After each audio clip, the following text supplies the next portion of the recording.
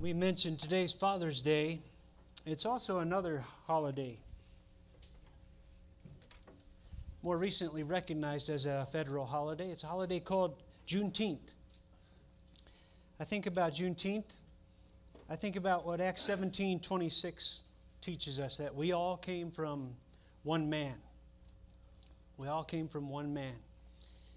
And while I will be the first to speak against the racist propaganda in critical race theory, I will also be the first to say, while I believe Black Lives Matter as much as any other life, I stand against many of the other emphases in that movement. I will also be the first, and I believe believers should be the first, to stand with our African American brothers and sisters when it's appropriate. And I believe today is one of those days. Maybe you're saying, what is Juneteenth? I've been learning the past couple years. I'll confess, a couple years ago I did not. I'll share just a brief history. June 19th, 1865, federal troops showed up in Galveston, Texas to take control of the state of Texas and ensure that all slaves in that state were freed. This was 2.5 years after the Emancipation Proclamation. It was also 2 months after Robert E. Lee had surrendered at Appomattox. But slavery remained relatively untouched in the state of Texas until U.S. General Gordon Granger came. And what happened that day, the day we know as Juneteenth now, he read General Orders number 3. Quote, "The people of Texas are informed that in accordance with a proclamation from the executive of the United States, all slaves are free." What a wonderful day. What a wonderful day. But I think about that day, and I also think about an important question. Having been set free from slavery, who in their right mind would go back? I bring up that question because it's the same question Paul had in his mind for the church at Galatia spiritually. Having been set free in Christ, who in their right mind would go back under the slavery of legalism? A legalism that would seek to earn or keep their salvation by human works. In their case, it was going back underneath the law of Moses. But it rears its head today anytime we think we must add to the death and resurrection of Jesus Christ to be saved or stay saved, to be made right with God or to get to heaven. And it's tragic when believers begin to buy into that, because though I believe their salvation is secure in Christ, there are some other things that are lost. When we fall under that lie of the slavery of legalism, our assurance goes out the window, because there's always one more thing to do or not do. I believe our joy goes out the window because we don't know for sure if we're going to be in heaven one day. And I believe when you take those two things out of a believer's life, you also lose your power to live for his kingdom here, because it's cut off at the legs by fear. My Bible says we've not been given a spirit of fear, but that's exactly where the legalistic spirit leads to. That's where we find ourselves in Galatians. It's no wonder at the end of last week's passage in Galatians 4, Paul writes to these Galatians. He had gone there. He had preached freedom in Christ alone, and now they're buying into this lie of legalism. And he says, I am perplexed about you. You have anybody in your life you've ever felt that way about? I'm perplexed about you. That's how he was feeling about these Galatians, and he's going to continue to say, don't do it. Hold on to freedom in Christ. And he's going to start with a history lesson. Verse 21, Galatians 4. If you have your Bibles, turn there. History. He says, tell me, You Galatians who desire to be under the law, do you not listen to the law? And when he uses law here, he's thinking bigger picture than just the rules that Moses got. You know, there's another meaning of law. It can refer to those first 5 books in our Bible, right? Genesis through Deuteronomy. So this is brilliant. As he's inspired by the Holy Spirit, he says, you're using the law to go back under it. I'm going to show you something from the very source you're referring to show you all wrong. It's brilliant logic. He's going to go to Genesis, specifically Genesis 12 to 22, where we have the account of Abraham and Sarah. And I would really encourage you, if you have time this afternoon or this week, read those 10 chapters. It's going to bring this whole thing to life for you. I did that a couple times this week. It'll really round it out. But he sums it up here. Verse 22. He says, it's written that Abraham had 2 sons. He had more than that, but he's going to focus in on 2. He had 2 sons, one by a slave woman and one by a free woman. But the son of the slave was born according to the flesh, while the son of the free woman was born through promise. Now, if you know your biblical history or you spent some time in Sunday school, who was the son of the slave woman? Ishmael. And who was his mother? Who was the son of the free woman? Isaac. And who was the free woman? Sarah. That's absolutely right. So I'm going to start with, he describes these 2 boys as 2 different ways. One was born according to the flesh, right? That's Ishmael. The other was born according to promise. That's Isaac. Let's start with Ishmael. Well, according to the flesh, what in the world does that mean? Okay, well, remember, God came to Abraham, a childless man, in Genesis 12 and said, you're going to have many descendants, and through you I will bless the entire world. Now, that's a tall order there, even at the beginning, for a guy who doesn't have any children. But if you remember the story, it goes on not only for years, but for decades before Isaac comes along. There's waiting involved. Any of you ever experienced waiting in your walk? Do you like it? Do you find it confusing sometimes? Put yourself in Abraham and Sarah's shoes. I think as the years went by and the clock was ticking, they did what we sometimes do. They thought, hey, that was nice of God to make that promise to us. But God needs some help. God needs my help. And you see this play out in several ways throughout their history. One time, Abraham thinks God needs an idea. He knows the child is going to come through him. And he's looking around, he still doesn't have kids, and he says, hey, I got Eliezer here, God. He's my slave. How's about you make him my heir? Yeah, I'm helping. God says, no. Abraham, it's going to come through you. Now, in their defense, God did not yet specify it was going to be through Sarah. Okay, so they decide together. Sarah cooks up an idea. Not only are we going to give God ideas, we're going to really help him. Abraham, we got Hagar here, a slave girl. How's about you go to bed with her, have a child with Hagar, and that way we'll help God out, right? You remember what happened. They had Ishmael, and all of a sudden there's a lot of tension in the house, right? Ishmael's mother, Hagar, is walking around vaunting her superiority over Sarah because she's had a child and Sarah didn't. So they sent her out temporarily into the desert with Ishmael. Ishmael and Hagar come back home. Now, let's go to Isaac. He was not born according to the flesh. He was born according to promise as the son of the free woman. By the time you get to Genesis 18 or so, and Abraham's 100 and Sarah is 90, the Bible tells us in biblical words, the way of women had ceased with her. I'm going to break that down. That means, humanly speaking, you ain't having no more children. Okay? So it took away all possibility of their helping God in any way. It put them in what was, humanly speaking, an impossible situation. In fact, you remember they both laughed. It was that preponderance. Abraham laughed, and then Sarah laughed.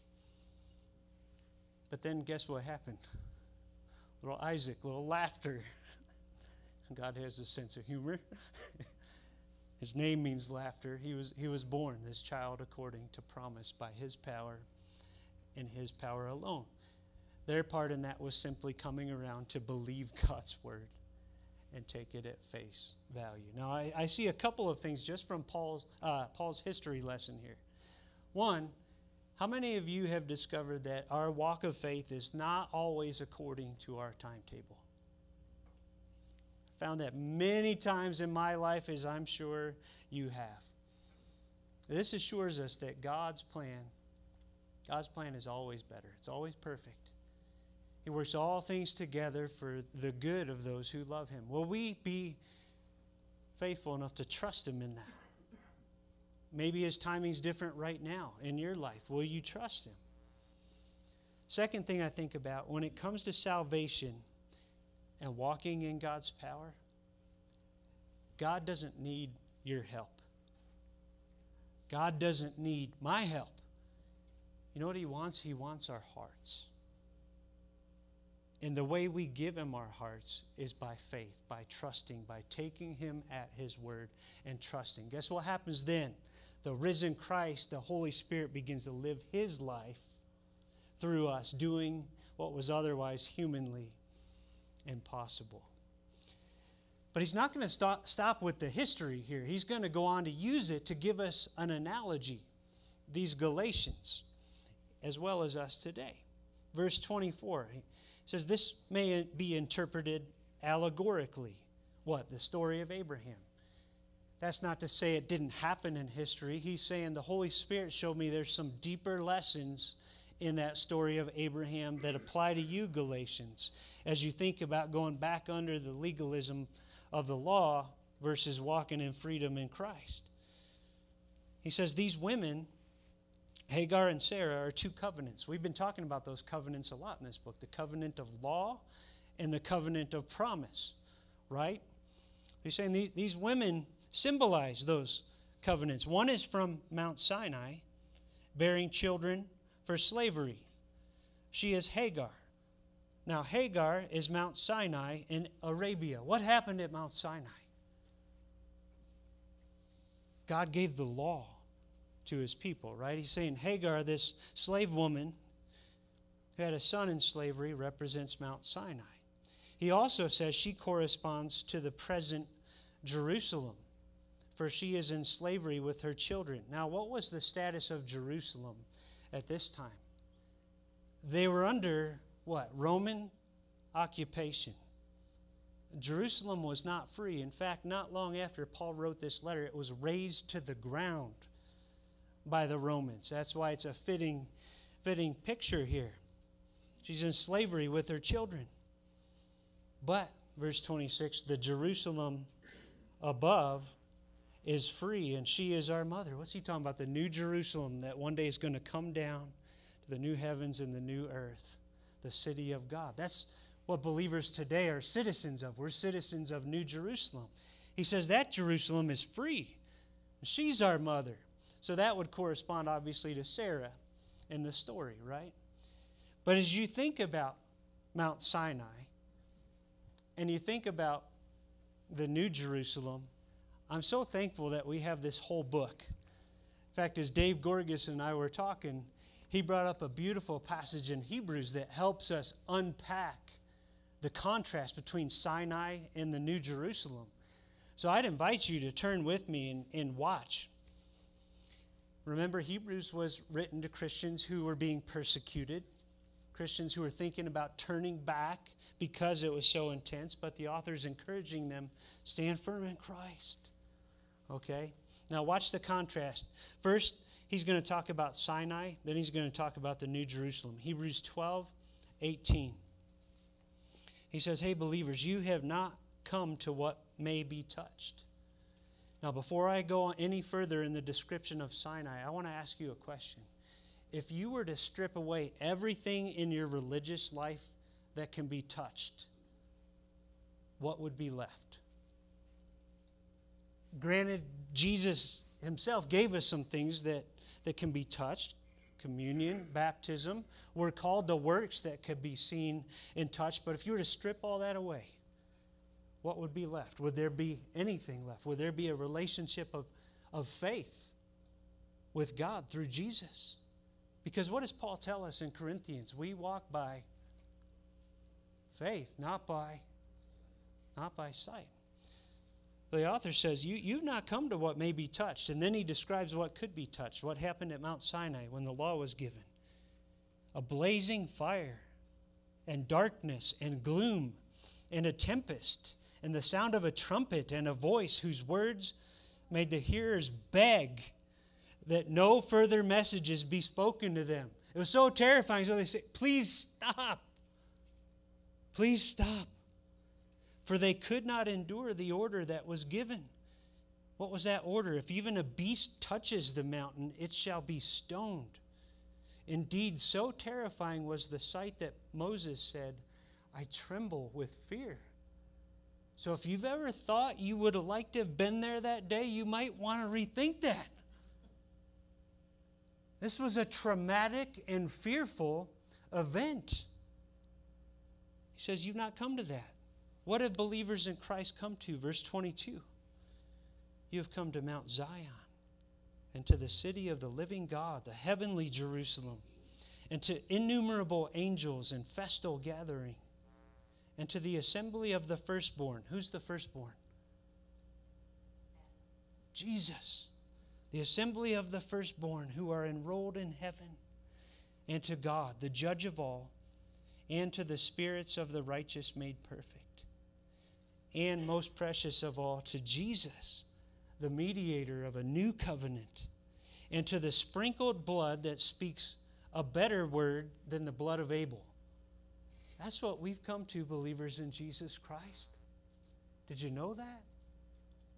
Are you enjoying that today? I've got to ask you a question. He says you come to the sprinkled blood that speaks a better word than the blood of Abel. What did the blood of Abel speak? Remember in Genesis, Cain killed Abel? God said, his blood cries out to me, Cain. Essentially, I'm going to sum it up. It cried out to God, you're guilty, Cain. You're guilty.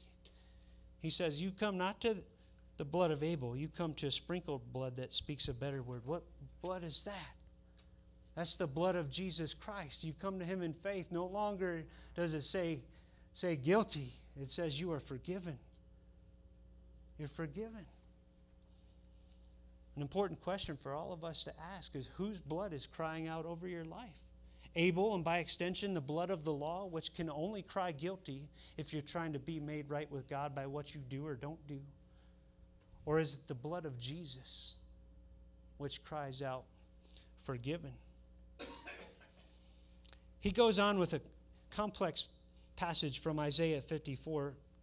We're back in Galatians 4:27. Paul says, for it is written, rejoice, O barren one who does not bear. Break forth and cry aloud, you who are not in labor. For the children of the desolate one will be more than those of the one who has a husband. Now, if you're like me, you read that. Where are you going here, Paul? So I dove into it a little bit, read some who know much more than I do, and what many of them believe Isaiah was doing. He's writing to the Israelites who are in captivity because of their sin. They're the desolate ones, the ones who do not bear. They're in exile, right? They're in slavery. It's a brutal place to be. It's very dark. So he contrasts that person, the one who does not bear, with the one who has a husband. Who's the one who has a husband? Many believe that's referring to Israel in the land of Israel before they went into exile. And what God is telling the people, hard as it must have been to believe, is that you people in captivity, one day you're going to be restored. And when you're restored, you're going to have more descendants than you did when you were in the promised land. Can you imagine how hard that would have been to believe at that moment? But then you look back and say, was it fulfilled? And how? Yes. They were restored to their land. And one of their descendants, a young virgin named Mary, the Holy Spirit came upon her, and Jesus, the Christ, the Messiah, was born. And his followers have what? Spread around the entire world. Yes, it was fulfilled. That reminds us of something. Christianity is not an abortion of the Jewish faith, but a completion of it. So as Paul tells us in Romans 11, there is no place to be arrogant towards the Jews, even the unbelieving ones. He says, we don't support the root. The root supports us. What's the root? It's the completion of the Abrahamic covenant in that root out of dry ground, Jesus Christ, who is as Jewish as they come. So he's going to go from the history to this analogy to say, all right, maybe what you're wondering, how does this affect my current reality? Well, that's pretty deep stuff, Paul. What am I going to take home to practice tomorrow? Okay? Maybe the Galatians were wondering that. Maybe you are. This is where he gets into it. He looks at them, would look at believers today, verse 28, and he says, now you, brothers, like Isaac, are children of promise. Children of promise. You're only a believer in Jesus Christ because of the awesome work of God in your life. And the only thing you did to be there is to receive it by faith. You're a child of promise. Verse 29. And we're going to get into 4 bullet points here of their current reality and ours. He says, but just as at that time, he who was born according to the flesh persecuted him who was born according to the Spirit, so also it is now. What happened in Abraham's family? Ishmael grew up, he was a teenager, and it was time for an important ceremony for young Isaac. And the Bible tells us that Ishmael laughed at him. Most believe it was in mockery of young Isaac. There was tension in the household, and this led God to tell Abraham and Sarah to send Hagar and Ishmael out for good. He said, I'll take care of them, but get them out of your household. Send them out. So now he's going to say, hey, just as at that time Ishmael persecuted Isaac, so also it is now. What does that mean?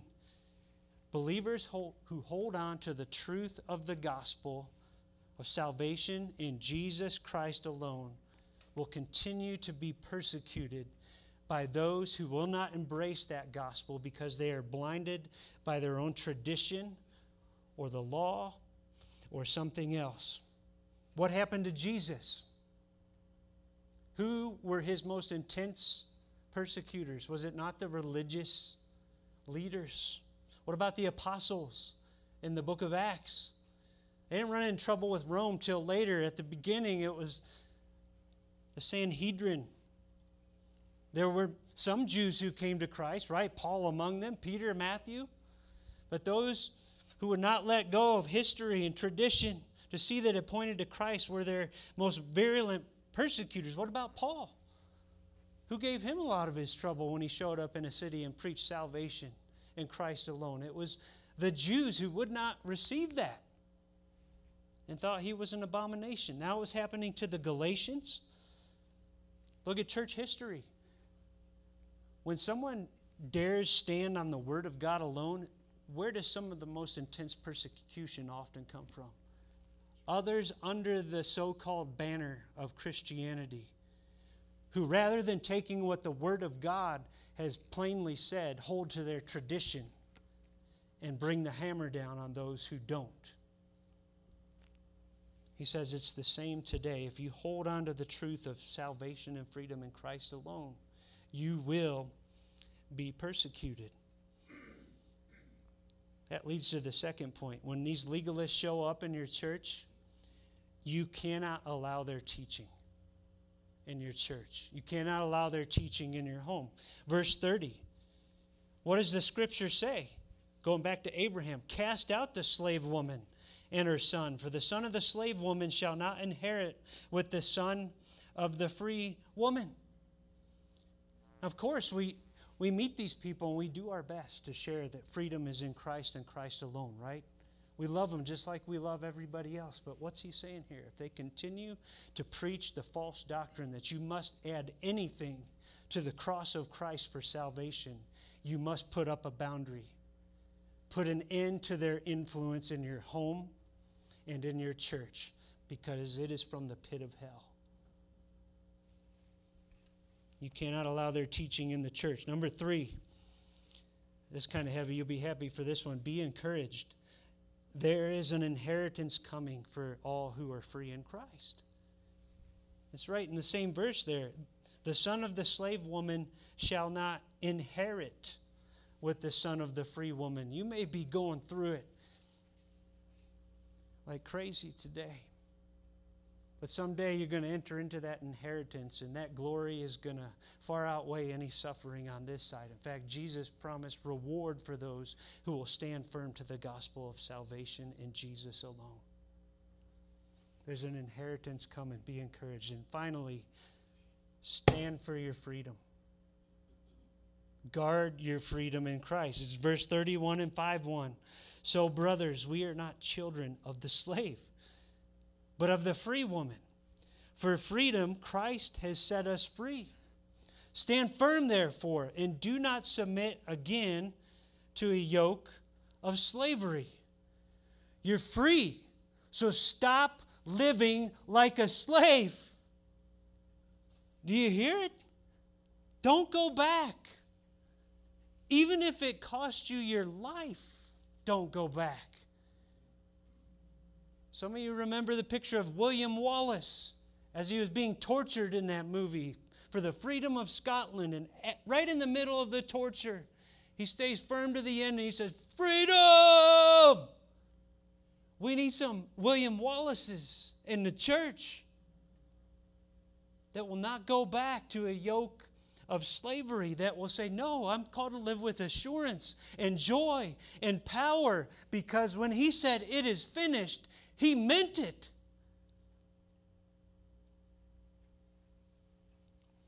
Beyond William Wallace, I think of our Savior himself. Hebrews tells us we're to set our eyes on him. Think of the lengths he went to, the blood he spilled to stand for your freedom and mine till the bitter end. When he said those precious words, it is finished, paid in full. Don't go back. A couple closing thoughts. All of this makes me think about 3 things. One, the limits of human works and wisdom. I think in all of life, human works and wisdom has limited value, okay? You've been here long enough, you've seen that. There's some situations where it has some value, but it's limited, right? But when it comes to salvation, when it comes to being made right with God, when it comes to getting to heaven, human works and wisdom have no place at all in the equation. Paul makes that clear in 1 Corinthians 1:21. He says, in the wisdom of God, the world did not know God through wisdom. That is, the world did not know God through human wisdom. It wasn't something we could figure it out, cook up on our own, and climb to get there. It doesn't work that way. It pleased God through the folly of what we preach to save those who believe. Why does he call it folly? Because that's what it seems like to those who don't believe. You preach salvation in a man who died on a cross and rose again, a lot of people are going to look at you like you're crazy. Verse 22, Jews demand signs and Greeks seek wisdom, but we preach Christ crucified, a stumbling block to Jews and folly to Gentiles. But to those who are called, both Jews and Greeks, Christ, the power of God and the wisdom of God. For the foolishness of God is wiser than men, and the weakness of God is stronger than men. He's obviously speaking poetically there. God has no foolishness or weakness. I like where he closes in verse 31. Let the one who boasts, boast in the Lord. When it comes to salvation, human works and wisdom have nothing to say. Next, I want to look at the unlimited ability of God's works. God's words, God's wisdom. You can trace it all through the Bible. Start at the beginning. Go back to Genesis 1. This is 1:3. God said, let there be light. And there was light. And God saw that light was good. He spoke the power of God's word, his works, his wisdom. I'm reading John in my quiet time lately. You get to John 4. You remember there was an official with a sick son, wanted Jesus to come.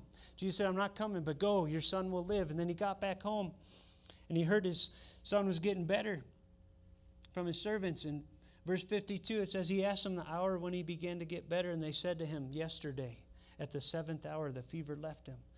The father knew that was the hour when Jesus had said to him, your son will live. And he himself believed in all his household. Yeah. And then in the very next chapter, Jesus takes the power of his voice to eternal matters, such as salvation and resurrection. John 5:25. Truly I say to you, an hour is coming and is now here when the dead will hear the voice of the Son of God, and those who hear will live. I believe that's talking about salvation. As he came and proclaimed the gospel, the Holy Spirit brought it to life in people's hearts, and they came to salvation. Later on in the chapter, he talks about a physical resurrection, the power of his voice. John 5:28, an hour is coming when all who are in the tombs will hear his voice and come out. Those who have done good to the resurrection of life, and those who have done evil to the resurrection of judgment. They'll hear his voice and come out. I was in a cemetery on Tuesday as my grandfather was buried. I'm telling you, I could do all the yelling to those folks I want. Nobody's coming out of the ground. But Jesus speaks a word and they all come out. In fact, some have laughingly said it's a good thing when he told Lazarus to come out that he said Lazarus, that he specified. Because otherwise it would have been everybody. That's the power of his voice. And then you bring that, his power, to salvation. To salvation. Think of what's said in Romans 1:16. I'm not ashamed of the gospel, for it is the power of God for salvation to everyone who believes. His works, his wisdom, his word is unlimited. Our only place is to believe, to receive. No wonder when the Lord showed up in Genesis 18, and he told Abraham and Sarah, and Abraham laughed, and then Sarah laughed. And you remember what he said in Genesis 18:14? Is anything too hard for the Lord? I love that question. You know the answer, and so do I. No. I also love the human side of what happened next. He had told Sarah, you laughed.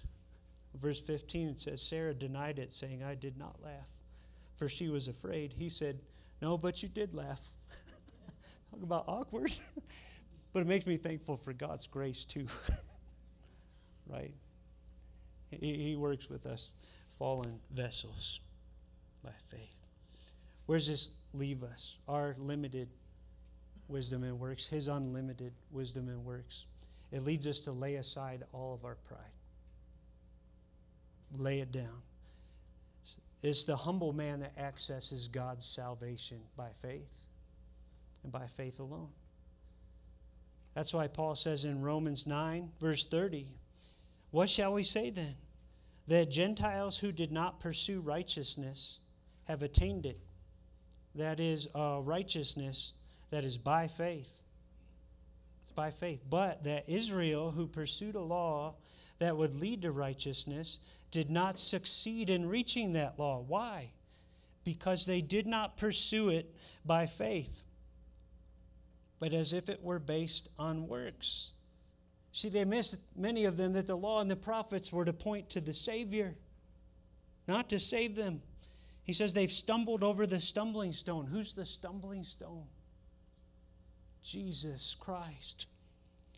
Why is he a stumbling stone to much of humanity? Because receiving him requires humility. It requires us to say, I need a Savior. I read a couple things about lifeguards recently. I read that there's a lifeguard in California making $500,000 a year. I thought, wow, that's pretty good. I also read that many lifeguards, if someone's drowning, they will not attempt to rescue the person until that person stops trying to save themselves. They will tell them, stop flailing your arms, stop flailing your legs. It's dangerous. When they stop trying to save themselves, the lifeguard swoops in. You can't save yourself. I can't save myself. We need to come to that point of humility where we say, I need a Savior. I love a poem that I read this week, and again, it's from Pilgrim's Progress, book 2. So many nuggets in there. It's about humility. Listen to this. It says, he who is down need fear no fall. He who is low, no pride. He who is humble shall ever have God to be his guide. It's powerful. It's the humility that leads to faith that says, I need what only you can offer. And I love, as we close on Father's Day, and for those who trust in Jesus Christ, God is more than just our guide. He's our Abba, Father. We've read that in Galatians 4:6. You are sons and daughters. God has sent the Spirit of his Son into our hearts, crying, Abba, Father. As we close, I want to say, listen, if you're a believer in Jesus Christ this morning, you are a free son or daughter of God. Don't forget it, and don't go back. Rest fully on that and walk out of here in assurance and joy and power. And if you're not, come to the foot of the cross where you can settle that once and for all. I'll close with the lyrics from an old slave song in America. Oh, freedom, oh, freedom, oh, freedom over me. And before I'd be a slave, I'd be buried in my grave and go home to my Lord and be free. Father, thank you so much for this powerful word from the Apostle Paul, inspired by your Holy Spirit. I thank you for the ways he looks back and shows us how your word is a perfect unit. It's all inspired of you. And Lord, I pray that we would remember the lessons we've learned here today. And it's not by our human wisdom or works. That only leads us to fret and fear and futility. It's by faith in your word, your wisdom, your works that we are made right with God. And I pray that any believer in this room that lacks that assurance in Jesus Christ today, that lacks that joy, that rest, that power, that you would break the shackles off of them. If it's a lie from the enemy himself, if it's a lie from their flesh, if it's a lie from a false teacher, help them break those shackles and press once more into the freedom of Jesus Christ. And I pray that you would draw any who say, I need that freedom, to the foot of the cross. It's the cross that we remember now. We thank you for your precious gift, your unspeakable gift of Jesus Christ. And I pray as we share this moment of communion, going back to what we talked about earlier, that it would be more than just something we could touch, but a reflection of a vibrant, living faith in our awesome God, a reflection of our humility and gratitude for a Savior who did what we could not. In his name we pray. Amen.